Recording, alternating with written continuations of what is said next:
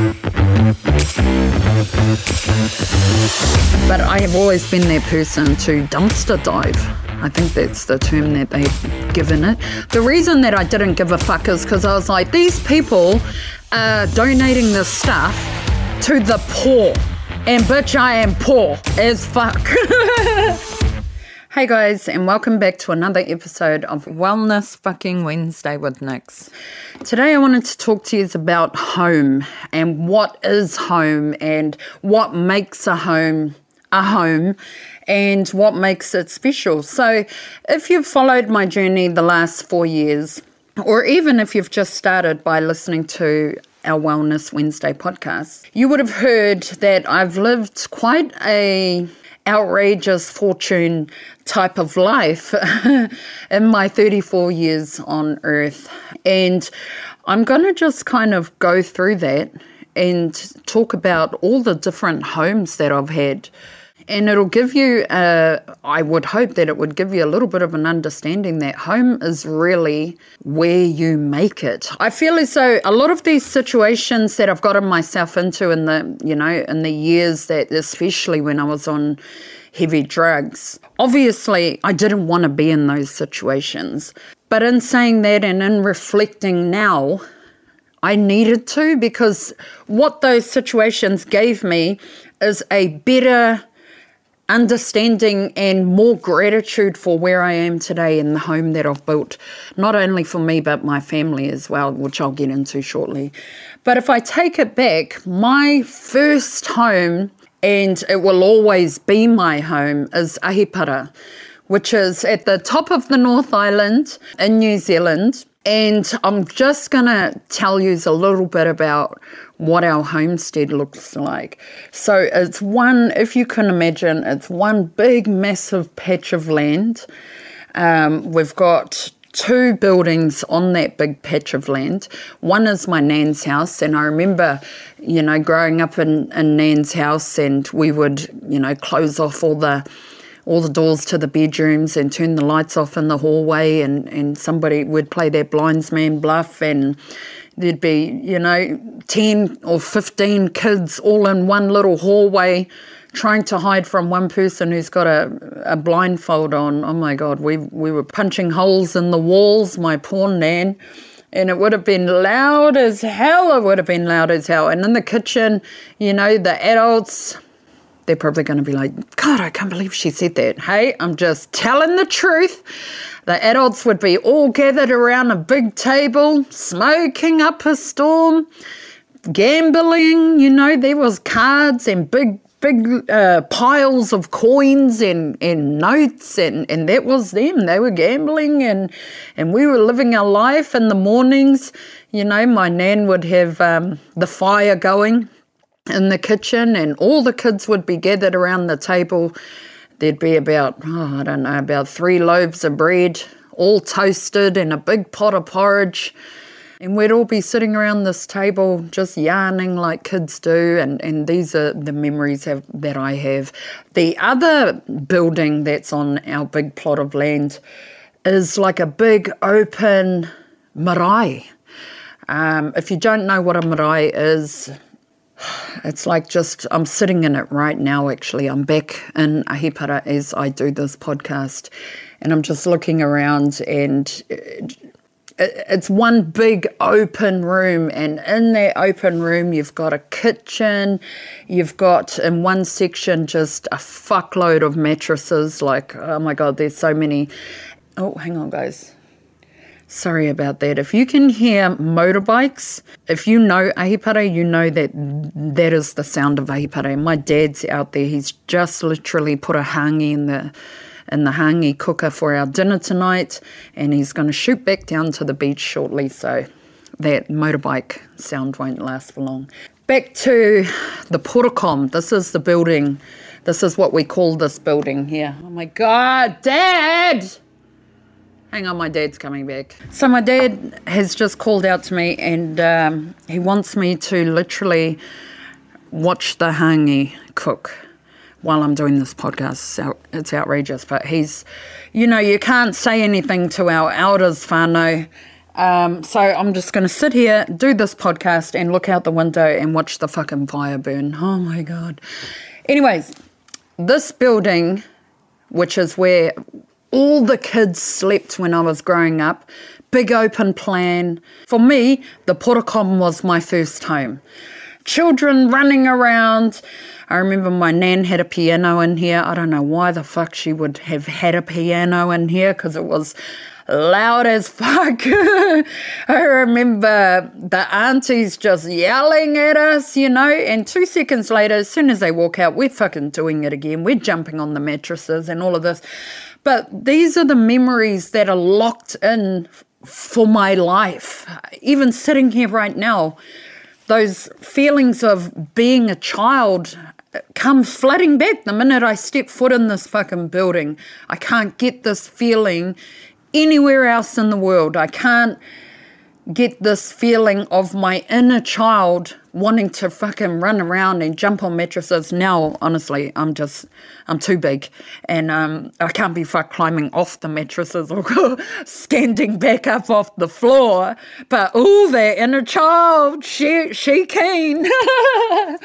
But when I say this is the only place I get to feel like a kid again, I fucking mean it. I feel as though whenever I leave here, I have to be this strong, independent, powerful, staunch mother, businesswoman, social media personality. I've got to wear all these fucking hats. But let me tell you something, the minute I get back here to the Portakom, I can strip down to nothing and feel absolutely comfortable and content. And this is the only place in the world that I can do that.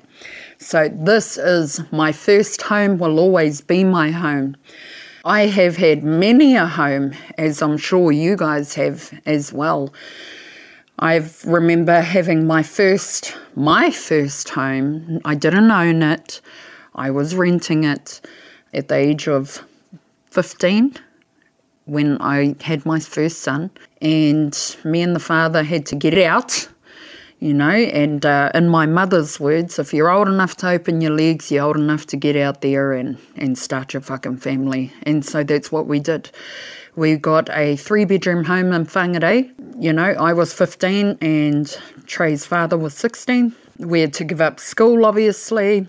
We had to play mummies and daddies, just kind of being under my parents' wing and being very dependent on my parents for my school lunch, for my dinners, for my lunches. Never ever once had to even think about paying a bill or paying rent or anything like that. And all of a sudden, it literally, even when I reflect back to it now, it literally felt like the flick of a switch.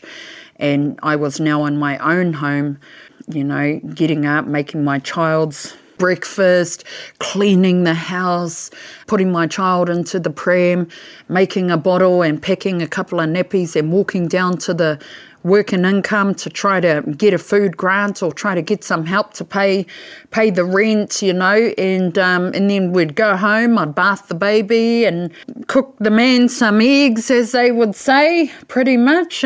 He would come home from work at about 5:30, walk in, his dinner was in the oven, the baby was in bed and the house was clean, and that was my life. So it was from going from under my parents' wing to now, having to pretty much step up to the plate and turn this, house into a home for my family.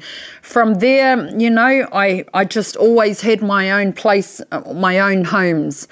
I'm just going to move quickly over to when my son passed away, however, in 2013, how my life changed and what my home now looked like. So at this time when Alaska passed away, we were living in Perth.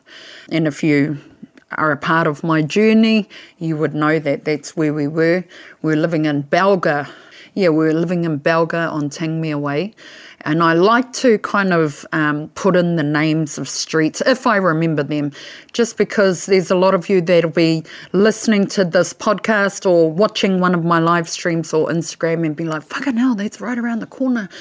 So that was our home. But then when Alaska passed away, I had many a home. In the 5 years that I was stuck in addiction, I had many a homes. Immediately, my first homes for the first couple of years were hotels. And I could pretty confidently say that I was in different hotels nearly every single week. And that was for the prostitution. Well, I'll tell you what, the only home that I had was the home I had with Alaska. And there was no fucking way that I was going to allow for dirty deeds, is how I put it, or this new lifestyle that I had taken on in the home of such precious memories with him. And this is the fucked up thing. People think that when you're on drugs and hard drugs that you're just so scattered and you don't know what the fuck you're doing. The thing is, I knew that this wasn't Nicola, that this wasn't Nix. The taking the drugs, the fucking selling your body and all of this. Nix never did this stuff. So I had enough sense, even though I was drowning in drug addiction, I had enough sense to know, don't take that fucking shit back to that house, you know. So anyways, that's why I was living in hotels. You know, I'm not going to talk about in depth about the prostitution and stuff like this on this particular podcast. We'll save that for another one. But a big, massive part of the addiction is the hotels. When you're prostituting and things like that, that's an addiction in itself.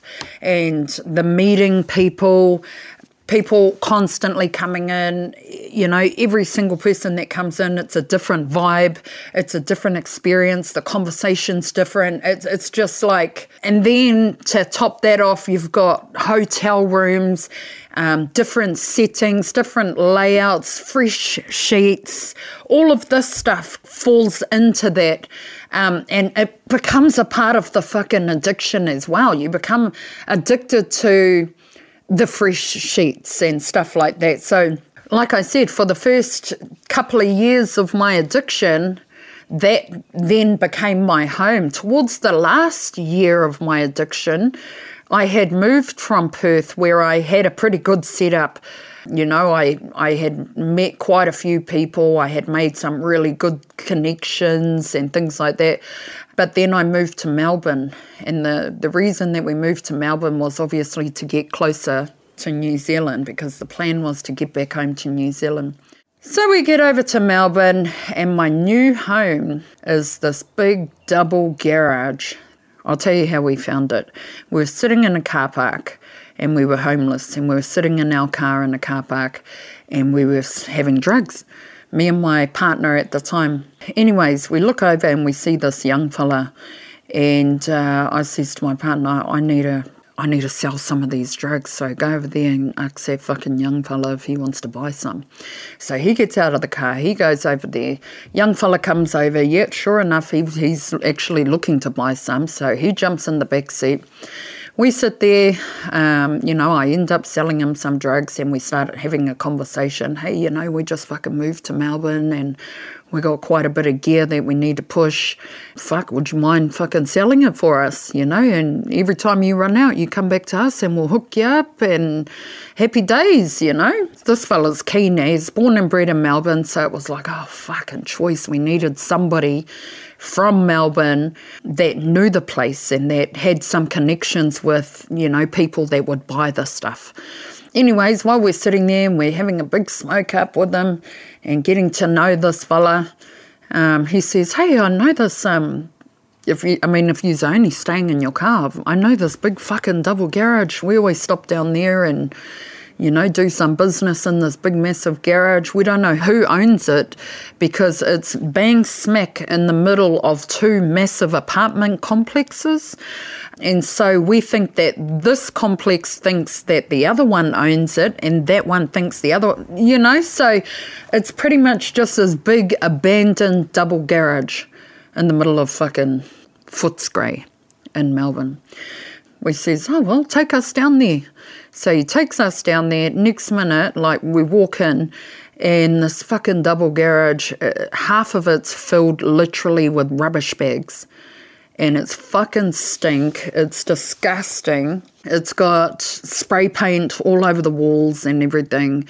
Yeah, it's just a fucking dark, cold shithole. But it was now our new home. So there was no power. There was no water. There was just rubbish bags everywhere. There were fucking rats running around. And what I did was, I have always been that person, and a lot of people don't agree with it, and I don't give a fuck. But I have always been that person to dumpster dive. I think that's the term that they've given it, dumpster diver, or, have a look at all the stuff that is donated to Salvation Army, to the bins and stuff like that. And the reason that I didn't give a fuck is because I was like, these people are donating this stuff to the poor. And bitch, I am poor as fuck. And they are donating it to me because I fall into that fucking category. And so anyways, I'm dumpster diving and stuff like that after we've found this garage, because I'm like, fuck, I need to deck this garage out. I need to turn it into a home. I find all these sheets. I find all these curtains. I go to Bunnings and I literally steal fucking wire so that I can use it as curtain rods or whatnot. Curtain wire. I hang these sheets and these fucking curtains right across from one side of the garage to the other side. And on one side, like up against the back wall, I've got all the fucking rubbish bags. I've pushed them all to the back wall. And then I've got this big massive wall of curtains and sheets. And then there's this lovely clean fucking area on this side. And this was my new home now. Obviously, it still smelt like rubbish, but nothing some incense wouldn't get rid of. What I ended up doing as well is I needed a bed because I didn't want to sleep on the fucking floor with the rats. So I had found a base just down the road from this garage out the front of somebody's house, dragged it back, put it in there. We ended up getting a mattress. So now we had a bed. In terms of cooking, because the ground was fully concrete, what we did was we took a trolley, because the supermarket was just down the road, took it back to the house, to the garage, and flipped it upside down, and we built a fire underneath the trolley on the inside, and we used the top of the trolley as a grill. And we got, the silver lining trays that you can get for like a barbecue or something like that. We got a couple of those from the supermarket and we put that on top, and now we had an oven pretty much. So we had this fucking burning fire in this garage, and we just opened up the windows, and you would think, fuck, weren't you scared? Like, there were sometimes I was totally fucking scared. I was scared someone was going to be like, holy fuck, that garage is burning, and come in and suss us out or something like that. But nobody really gave a fuck. So that totally worked in our favour. So then what we would do, because we had money, but this is how strong our addiction was, we needed our money for our drugs. And so if there was anything that I could steal, this is really hard. If you've never been in active addiction or anything like that, I can just imagine how fucked up this must be, like listening to me and listening to other people that talk about it. And that's all right, you can't relate, and I'm fucking happy that you can't relate. But for me, I needed those drugs more than I needed fucking food. I needed those drugs pretty much more than I needed fucking air. And the reason is because the drugs helped me not realize how much of a fucking mess of my life I had made after the death of my son. I knew deep down there were so many fucking things I could have done differently. But the fact of the matter is I was there now. And I needed those drugs to help me to block all of that guilt out of my life. And so that's why I would rather save every fucking dollar that we had for drugs so that I could continue to keep that wall up between me and my reality, as opposed to spend the money on fucking food. I could steal the food. And so that's what we would do. For dinner, I would go down to the Woolworths, and I would steal a couple of steaks. I'd steal some mushrooms. I'd steal some onions. I'd steal some tomatoes. I would spend $1 on a bread. I'd steal oil. I'd steal a little bit of garlic. I was still fucking being, the naked chef Jamie Oliver on a fucking budget. I was still swore that I was going to eat good. So anyways, this was our home. This was my new home. Living in this garage, cooking off the fucking bonfire on top of a trolley, and that was it. Then, after a few months of living like that, I just got so fucking sick of it. It was literally disgusting. The way in which we showered was it was $5 for a casual visit to the local gym. And so every 3 or 4 days, we would spend $5 each and go down to the gym just for a shower. And I'd normally do it in the early hours of the morning just to beat like fucking prying eyes, because there were like lots of people in the gym working out in there, and then they'd see us walk in and we just looked like fucking shit. Looked like we'd been up for days and stuff like that, and we'd just go straight in, have a shower and walk straight out of the gym. So that's how we showered. After a couple of months, like I said, I got absolutely sick of living like that. And so, oh my God, what we did for our next home was we had found a storage facility. The only thing that was standing between us and our new home, which was in the shape or in the form of a motorhome, was a fucking padlock. That was it.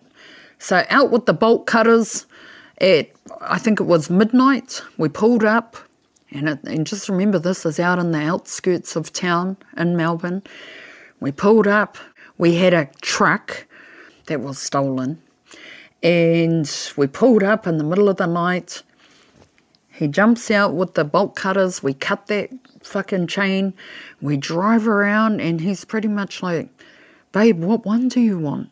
And there's, in the middle of this paddock, there's all these fucking motorhomes and camper vans and caravans. And I see this big, massive one. And I said, that's the one that I want. That's my new home right there. So anyway, we jump out. I reverse it up. We jump out, hook it on to the back of our truck. And boom, that was us. We drove out. Drove off, drove back to Melbourne. And what we did was we used some of our money and went into a caravan park. We paid for a month up front. Backed our new camper van into this caravan park, into this spot, and boom. That was our new home. Pulled out the paints and fucking gave it a good paint job. So, oh my God, this is so fucked up. Honestly, even when I think about it now, I'm like, fucking hell, Nicola. But hey, this is shit. This is what I went through. This was how I survived. And this is all these fucked up shit is what got me to where I am today. In an out of it way. I wish it was more of a straight line.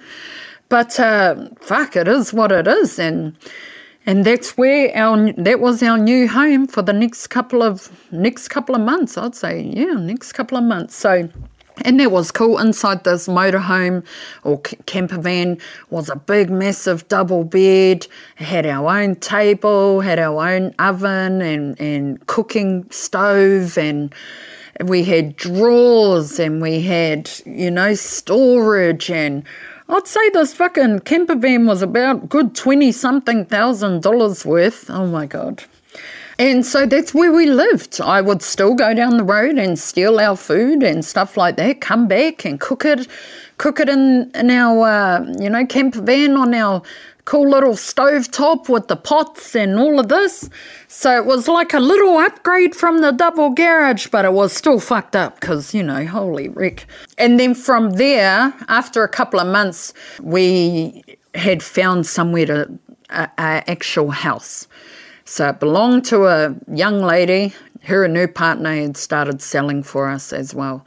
And she just lived in this big, massive fucking 4-bedroom home with a big, massive garage all by herself. And so we kind of moved into the garage area, and we would just pay our rent by fucking giving a little bit of methamphetamine. So this became our new house. Then we thought, fuck, what are we going to do with this big camper van in there, you know? What are we going to do with that? So we ended up trying to sell it. And I think we got set up for that because the agreement was to meet a guy at this hotel at 10 o'clock at night, which is fucked up. You know, I should have alarm bells right there. But anyway, we pull up. The deal was for $5,000 for the camper van and the truck as well. So for both of them, $5,000. So we pull up into this car park. And we're sitting there. Next minute, we're swarmed with fucking police. Off down to the cells. I'm not going to go into depth about how the fuck we got off that, but let me tell you what, I fucking lied through my teeth. And if you know me, you know there's heaps of holes in my teeth. And I just lied my way out of that, and somehow I ended up getting out of that. Yeah. And then we ended up getting set free. I think we got out pretty much the next day. From lockup. And I remember they had the camper van and the truck in this big massive facility waiting to be searched by the police. So it just kind of sat there in this big storage. And so what I did was I actually wrote a letter to the officer, the lady that arrested me in the car park at that hotel. And I wrote a letter to her and I said, hey, look, I'm fucking homeless, and in that camper van is all my fucking belongings. That's all I have to my name. So, you know, I'm begging you to let me go into that camper van and get out my fucking belongings. Otherwise, honestly, I have no choice but to go and start stealing all the way down to fucking underwear. I'm going to have to go and steal. And I took that fucking letter into her at the police station, and she read it and she said, look, I'm going to call the place where they were holding the camper van and the truck. I'm going to call them, and you're going to have a 1-hour window to go down there, go through that fucking camper van, get your shit out of there, and get the fuck out of there. And I said, sweet. And I'll be honest with you guys, that camper van was filled with incriminating shit that we had stolen from other vehicles, and I needed to get the fuck in there to get that shit out. Otherwise, we were going to be done for all of that stuff. So we drive down there to the place where they had it, you know, where the police were holding it. And sure enough, for 1 hour, we had full access to that camper van. So we cleaned that fucker right out. Filled up our car, took everything out there. Shit, I nearly pulled out the spray and wipe for prints.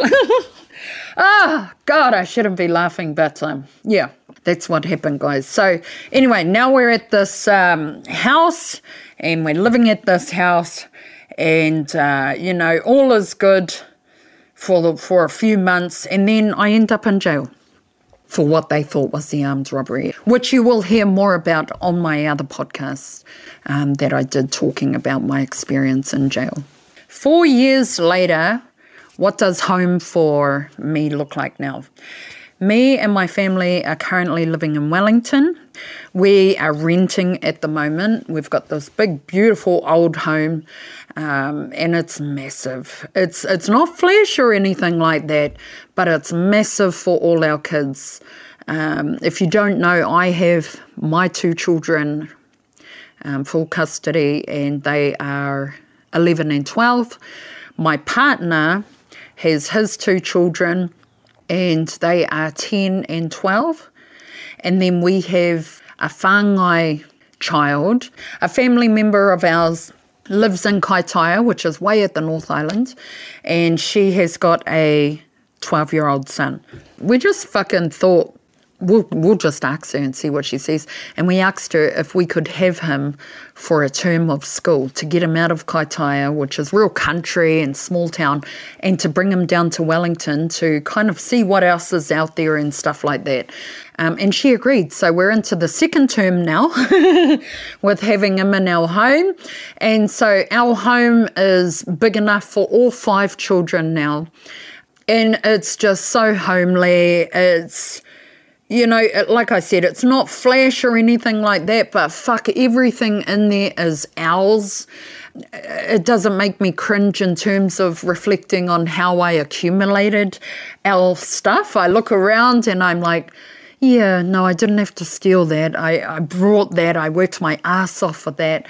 You know, when I think about all the homes that I've had and stuff like, and the experiences that I've had, it really, really makes me have more gratitude for where we are today and the homes that I've built for our children. My goals now is to buy a farm, so that our children can have that farming experience. I'll let you in on what my vision and what my dream looks like.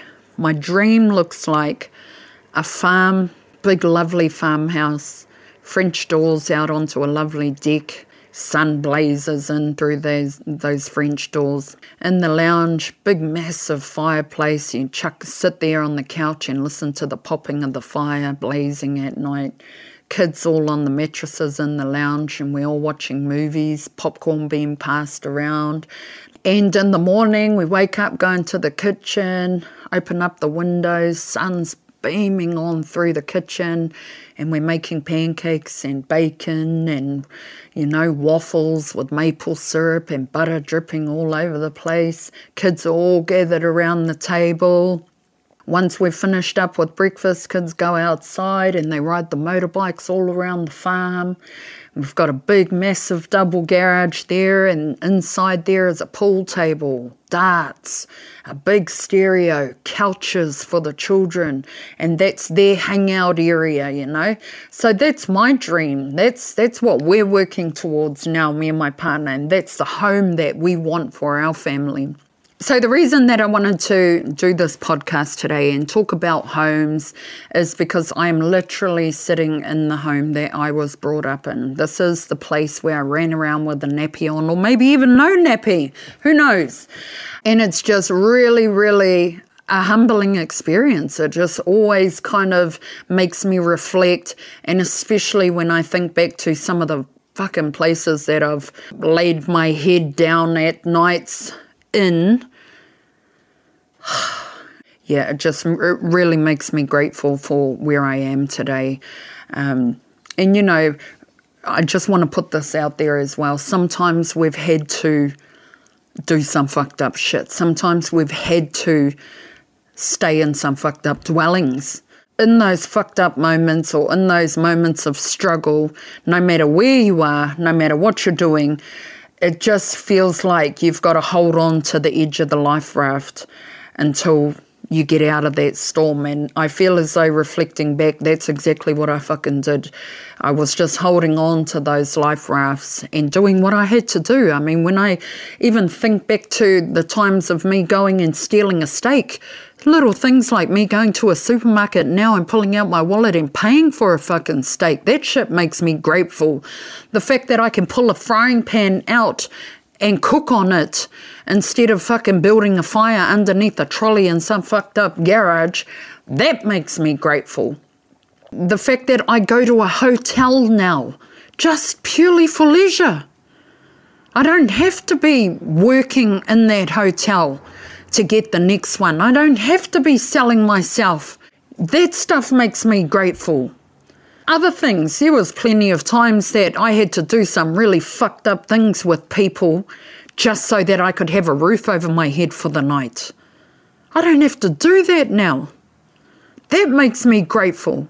You know, when I look at my children and I see them lying in their beds at night now with a roof over their head and their bellies are full, and just to know that I worked my ass off to make that shit happen, and I didn't have to degrade myself and fucking do shit that went against my morals and my values to make that shit happen, that makes me grateful. And to be honest, the fact that I even get to see my children, that makes me fucking grateful. So, whānau, I do know a lot of people that say, oh, you shouldn't go back to the past. You're not in the past, you're in the future. But hey, it's good to remember where the fuck you came from so you know exactly where you're heading. And for me, I know no matter where I'm heading, it ain't never gonna be anywhere like where I fucking came from.